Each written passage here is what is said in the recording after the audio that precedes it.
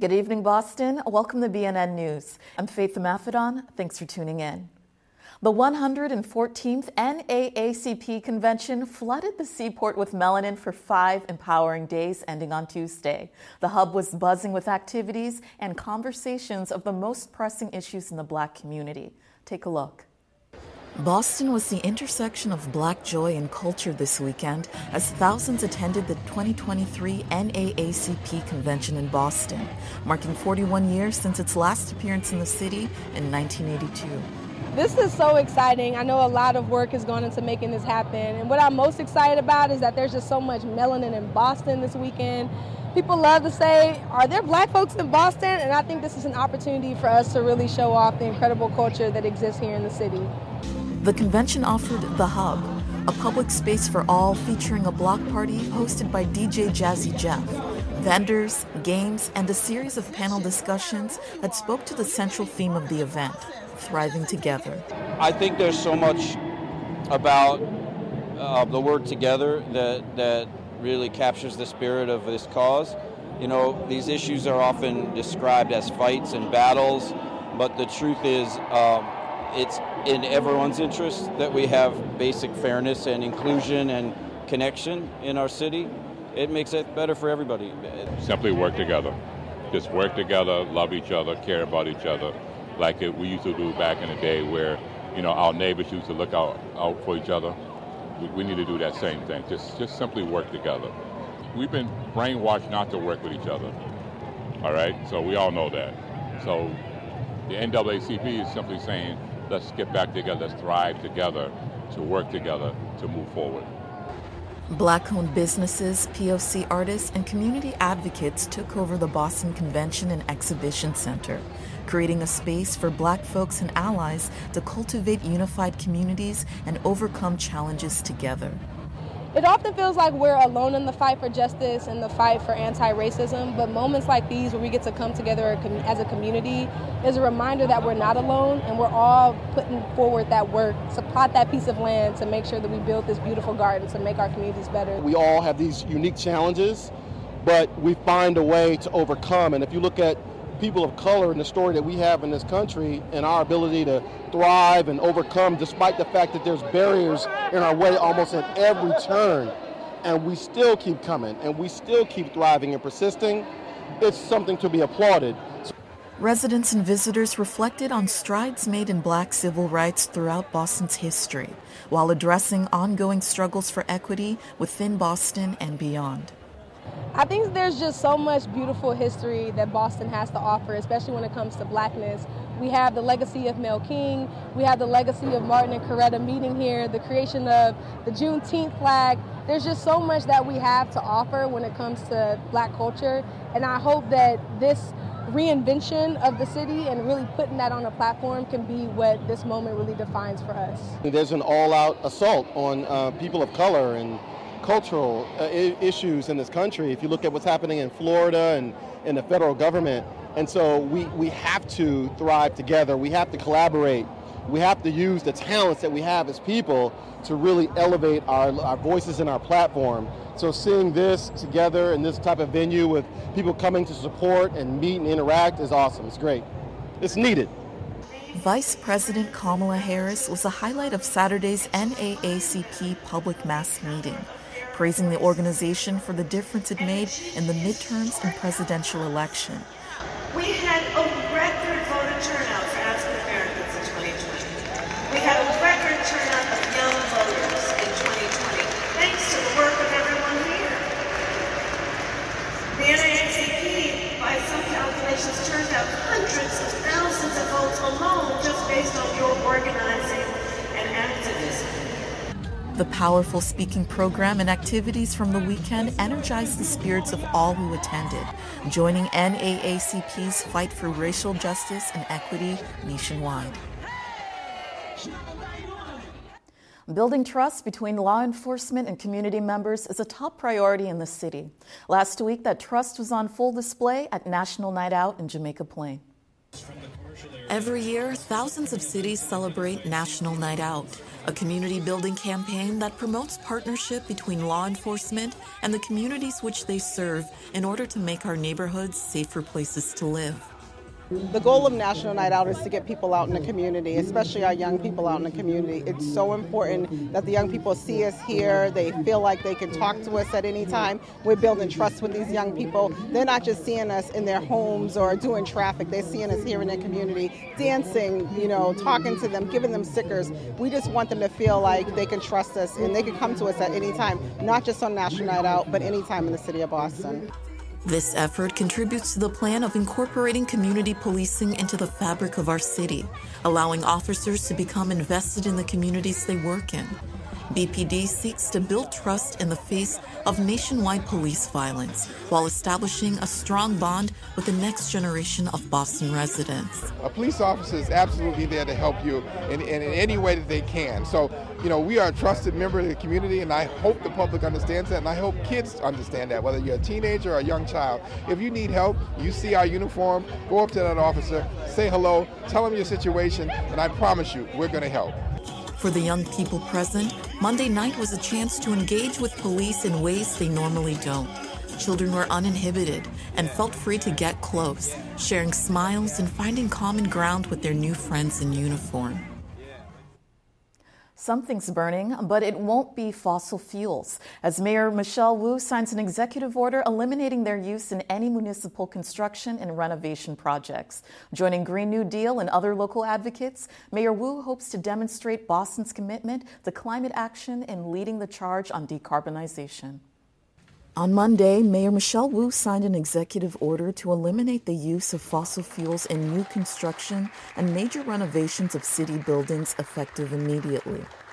We need to do everything possible in the city of Boston, not only to protect our own residents and communities, but to set the standard across the country and beyond for what action can look like with the urgency that is getting close to what our residents deserve. Mayors throughout the U.S. are following suit, signing similar executive orders to reduce emissions from building sectors while creating high-quality green jobs, advancing racial and economic justice, and improving public health and quality of life. These are the pathways that we have to continue to create in cities across America in order to make sure that our economies, as well as, of course, the people who make up these great cities, not only have support that they need, but the ability to be able to live freely. Municipal emissions contribute to 2.3% of Boston's carbon emissions, with 70% coming from buildings overall. The city is making decarbonization a priority by distancing itself from fossil fuels like coal, oil, and natural gas. This executive order recognizes that as the owners of 380 buildings with 16.5 million square feet, we have an important role to play. The other element of the all-of-government approach is that we really are turning our city agencies into decarbonization delivery mechanisms. And what we're doing here with this executive order is that the Operations Cabinet is putting the pieces into place so that all of its projects are really actively advancing our climate imperatives. As climate activists sound the alarm on the impact of fossil fuels on our world, Boston has taken more aggressive steps to achieve its net zero 2050 year goal. The installation of solar panels to new residential buildings in the city is just one example of change stemming from Mayor Wu's stretch code ordinance approved by City Council in April. This emphasis on clean energy is creating more green jobs and rebalancing resources in our communities. First, we have to recognize there's a real disparity in resources. Just like we see environmental justice communities here in Boston, where some communities have more resources than others, you see the same thing at the global level, where some countries have plenty of wealth and resources that they can deploy towards climate justice. Other countries don't. And so there's a real role for international cooperation to similarly bridge that resource divide and to make sure that we're giving all countries a pathway for economic growth while still balancing the health and well-being of all of our people. This order today is not just a commitment in building a more resilient Boston, but it's a commitment in racial justice. And it's a commitment in ensuring that the communities who are going to be most directly impacted by the impacts of climate change are going to be at the center of all of our decision making. With the mayor's initiatives and Boston's plans to incorporate climate-conscious policies, the Commonwealth will be a leader in the fight against climate change.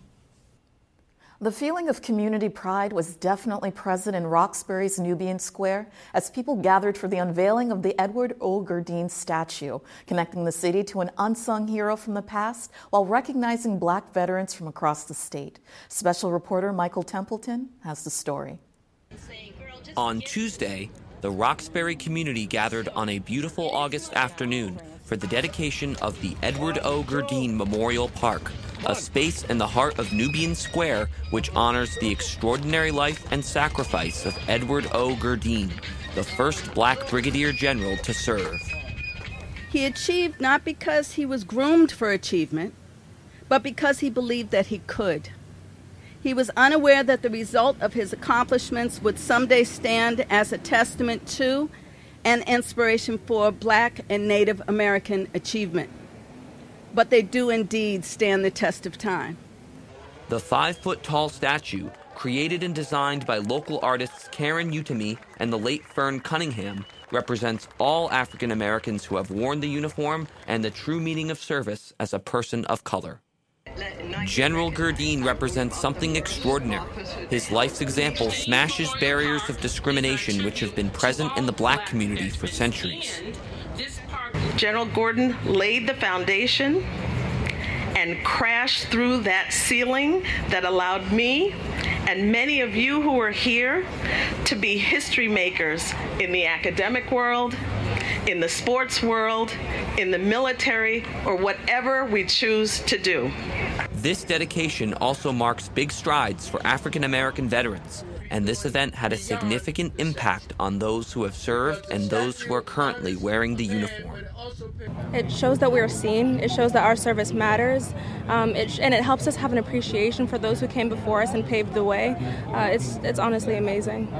With things being what they are now about recording African Americans' history, we felt that this particular project, it wasn't started in that purpose, but it fits in that it's a repudiation of what's going on now in trying to defame, if you will, the services and contributions of African American veterans.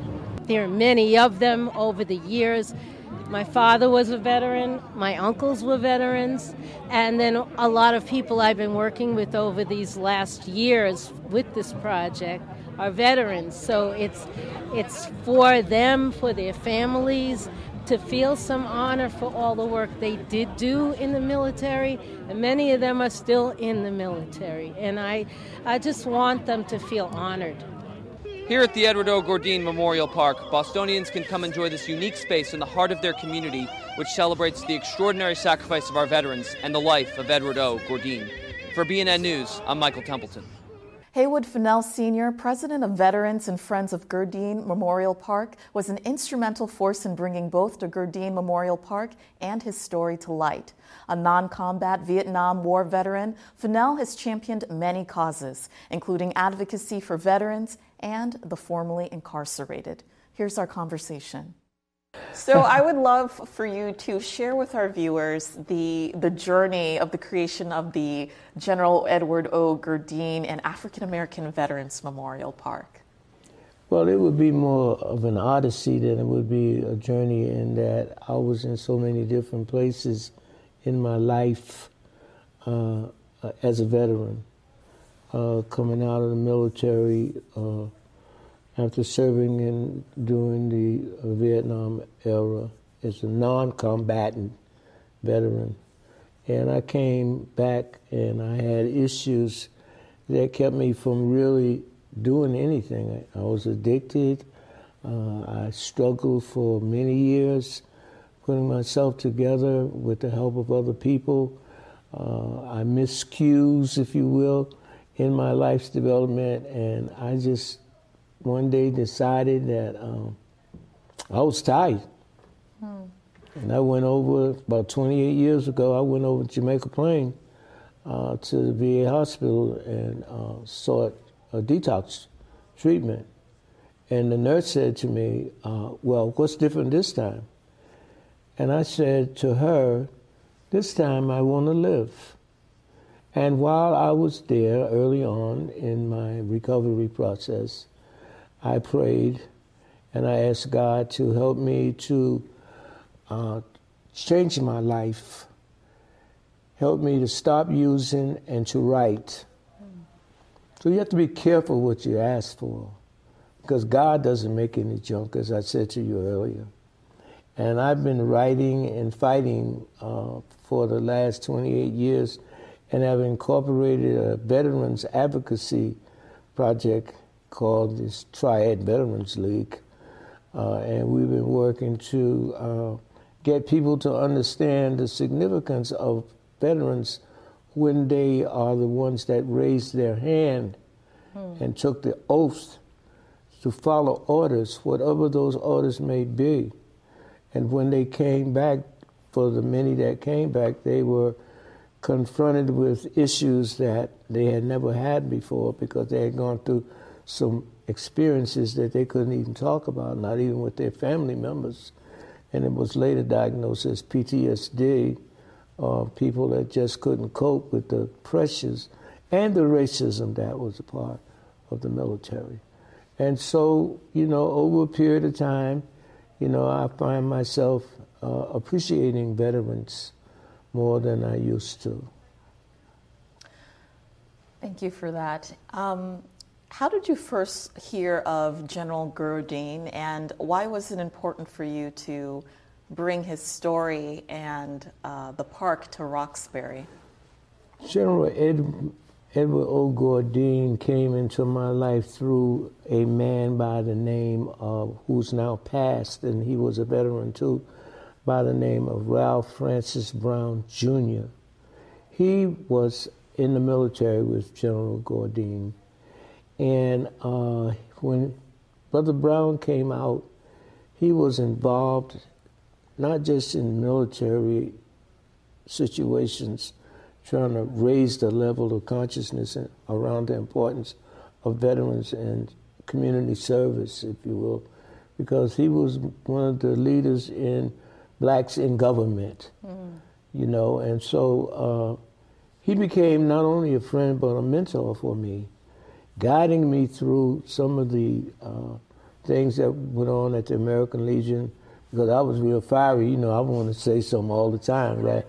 So he would do like this, and I say, he's telling me to shut up, right? And I did, you dig? And I have a lot of respect for him, and I've been involved with this program for veterans advocacy. I've done a research project on health disparities for veterans that came out with a finding and funded by the Boston Public Health Commission with the late Dr. Joseph Warren, a PhD at Northeastern University, no longer around, he's deceased.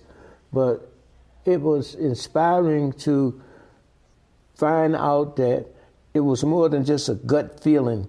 I was able to get some scientific work done, and we are planning to extend that work regarding disparities and the need for cultural sensitivity for our veterans, because the military has a history of systemic racism that goes back all the way to 1776, when they didn't want us in the military. Wow. General Gourdin was an extremely accomplished man. He was Absolutely. Yes, like reading about his life, learning that he was a Harvard scholar 2 times over. Yeah. He was an Olympian, a medal-winning athlete, a soldier, and even a judge. Yeah, and a district attorney too, from the federal level. Yes, so he's truly a Renaissance man. Yeah, no question. I wouldn't be surprised if he would be singing songs and playing music, because when you have those kind of talents, there's no limit to what you can do. Right. The challenges that he faced in the United States military, even today we still face those challenges when it comes to promotions, when it comes to assignments, and things like that. So God had something to do with this man because of the things that he was able to do, and to show our people, hey, don't close the door on me, because there's another door that he went through. He became a general for the Massachusetts National Guard, a judge, a Olympian, silver medal. Next is the gold medal. Yeah. You know what I mean? And he served a country. So what he did, and what I try to emulate, is to understand that veterans are an overlooked and underused community resource. We have these experiences that we need to begin to shape so that we can be a force within our community on all levels, especially with our young people, as role models for them, in mentoring them, in education, in character development. These things are what our children do not have, a lot of them. And I think that there are a lot of veterans that I communicate with that are on a professional level. They say that they're veterans, but they don't have the sensitivity that is required, because a lot of them, because of their professional positions, they don't go to the VA. They have their own health plan, and that's okay. But my job is to articulate the importance of veterans coming back into the community, using their skills along with their education and concern for building our community. That's what it's all about. The statue project was started to get people to understand the struggle. But beyond the struggle, you look at a man like General Edward O. Gourdin, his skin color dictated those situations that he refused to accept. What do you believe that we can learn from his life today? We're introduced to greatness when you look at his life. We're introduced to greatness. So all of this stuff that is distracting us, you got to push that out the side, because we have a man by the name of Edward O. Gourdin who stood those same grounds but refused to walk that road. He found other roads, and we need to find other roads and have our own process for validating who we are, what we've done, and where we can go. I couldn't agree more. And in addition to the statue of Gourdin that was unveiled on Tuesday, there are also 10 bas-reliefs that grace the park. What do you feel when you see them? What do you want people to take away when they walk into the park? It's a revelation. It is the time now, and it could not have happened in a better time when you have politicians trying to say this and say that, and that we didn't serve and all of that. And then you go and you look at the American Revolution, 1776, and you go all the way up to the Iraq War that we served. Remember now, they didn't want to give us uniforms in 1776. In World War I, the Harlem Hellfighters in World War I went to France and served in France and got all kind of awards fighting to save France from coming back to the United States of America and not welcome. I mean, there's lynchings, all kind of bad, adverse things that happen to our veterans, but we serve. The Buffalo Soldiers, they served. The 272nd Engineer Battalion, the 372nd, General Gourdin was a leader whose time has not gone away. The statue is a symbol to remind us of the importance of service to the military, but also to our community. Well, as a veteran yourself who served our country, what do you want, what would you like people to understand about those who serve our country? How can the people of Boston support our veterans, particularly our senior veterans? Right. Well, one of the things that here lately that I'm working with is goes beyond thank you for your service, because that's just some rhetoric. We need to have in our community the sensitivity in our community about our veterans that have aged and are home alone and need people to come in and check on them. We need to have in our community a Veterans Multi-Purpose Center that deals with services and care as well as housing for them. I was at a meeting last Saturday at RCC, and they had a lot of politicians, blah, blah, blah, and they were talking about housing, and there was no mention of veterans housing. And veterans are a special group, and my job, I believe, is to continue to advocate that veterans be included on every level of the community to get our message out that we deserve because we have served. With the ever-changing landscape of art and media, lifting up young voices is more important than ever. 617 Peak is an arts nonprofit providing Boston's next generation of artists with platforms for creative expression.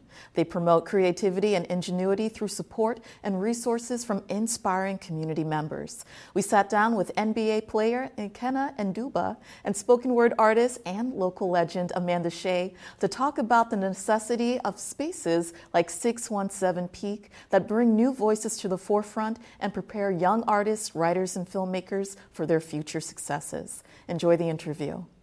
So we're here to talk about 617 Peak. You're a nonprofit organization. It's such an incredible name. Can you tell us a little bit about the history behind the name? How did you come up with that? The name started really from wanting proper representation of Boston in the inner city. And so that's where you get it's more of a peek into the city. And then our slogan is using your voice to reach new heights. And that's what we do through using our platforms, our voices, and helping the students to know and understand, I guess, the best parts about the city and sharing their story. And so that's kind of how the name came about. 617 Peak has been around since 2018. What led you to create the organization, and what growth have you had since you started? I think growing up in the city, there was a lot of stories that were untold, and I think there weren't spaces, at least growing up for me, that I think some of my friends, my family, felt comfortable sharing those stories. And a lot of situations in the city led, I guess for lack of better words, people didn't know how to communicate properly. And part of that was because there's so much going on in the city. And so I wanted to create a space for that with youth in the city. So, as they get older, right, we have youth that know how to communicate and know how to solve problems effectively. What are you most proud of that you've accomplished at 617 Peak? I think I'm most proud of you and the infrastructure of 617 Peak, like coming in and watching this basically from infancy stages to where it's at now and being able to implement all these different programs. I mean, to do a retreat with all these kids is really, really cool. And then on top of that, also seeing it grow into summer jobs. I think the other part of it for the students is watching them grow and evolve and grow up with them, if you will. Right now, I would say in 2022, we had the largest youth open mic in Massachusetts, and we had about 150 people down Dudley at Hibernian Hall, and that was something that was big because it brought a lot of community members around to see a lot of the students, and we had a lot of youth in attendance. Y'all have to understand that this is the future. They are the future.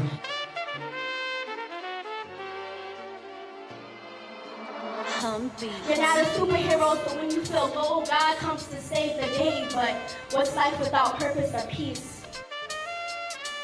I'm ending this poem with this last message, and this is my place to be here. We're gonna do this prayer style. So when I lift my hand, I need y'all to say, girls from the ghetto have no business messing with boys from the hood. And I thought I desired to be whole, but the holes is essentially what made me whole. No more my dad, my brother. This is my granddaddy. Thank y'all for pulling up. Keep supporting each other. You're never too cool to show love.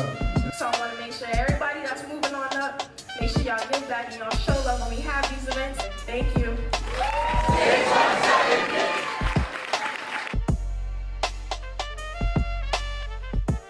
And how can viewers learn more about 617 Peak and get involved? They can check out our website at 617peak.org, Instagram, Twitter, at 617peak. We're working on updating everything and posting a calendar for people to come to our events.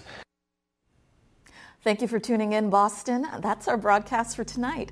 Next week, please join us for our full-length interview with 617 Peak and special coverage on an evening with Skippy White, musical tribute to a living legend. For BNN News, I'm Faith Mafedon, and I'll see you next Friday.